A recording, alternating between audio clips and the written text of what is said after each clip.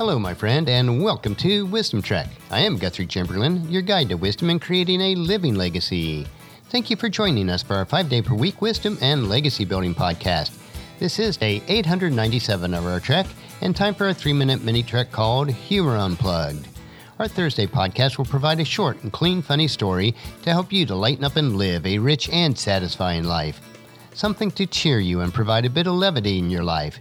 We're told in Proverbs chapter 15, verse 30, "A cheerful look brings joy to the heart. Good news makes for good health." We are also encouraged in Proverbs 17:22, "A cheerful heart is good medicine, but a broken spirit saps a person's strength."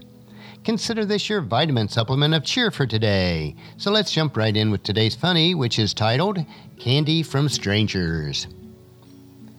As I left the grocery store, I noticed 2 little kids, maybe 6 or 7 years old, selling candy bars in front of the store to raise money for their school band.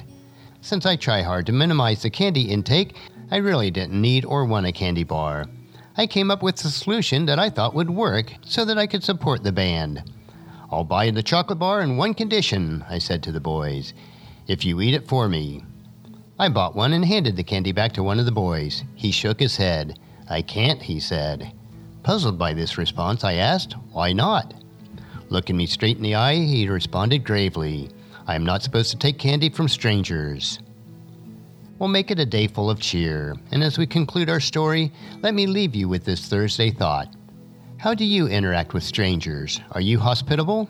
In our Western cultures, our basic reaction is to avoid them and not to communicate with them. Many Eastern cultures welcome strangers, though. We should be more like that. We're told in Hebrews chapter 13, verse 2, "Don't forget to show hospitality to strangers, for some who have done this have entertained angels without realizing it." That's a wrap for today's Humor Unplugged. If you enjoy these short stories, let me know so I can continue to bring you a bit of cheer for your week. And just as you enjoy these nuggets of humor, please encourage your friends and family to join us and come along with us tomorrow for another day of Wisdom Trek, creating a legacy.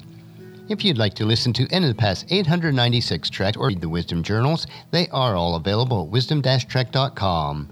I encourage you to subscribe to Wisdom Trek on Apple Podcasts or Google Podcasts so that each day will be downloaded to you automatically. And thank you so much for allowing me to be your guide, your mentor, but most importantly, I am your friend as I serve you through the Wisdom Trek podcast and journal each day.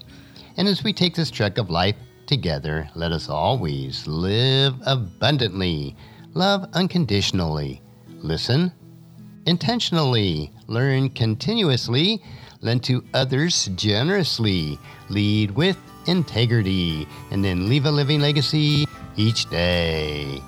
I am Guthrie Chamberlain, reminding you to keep moving forward, enjoy your journey, and then create a great day every day.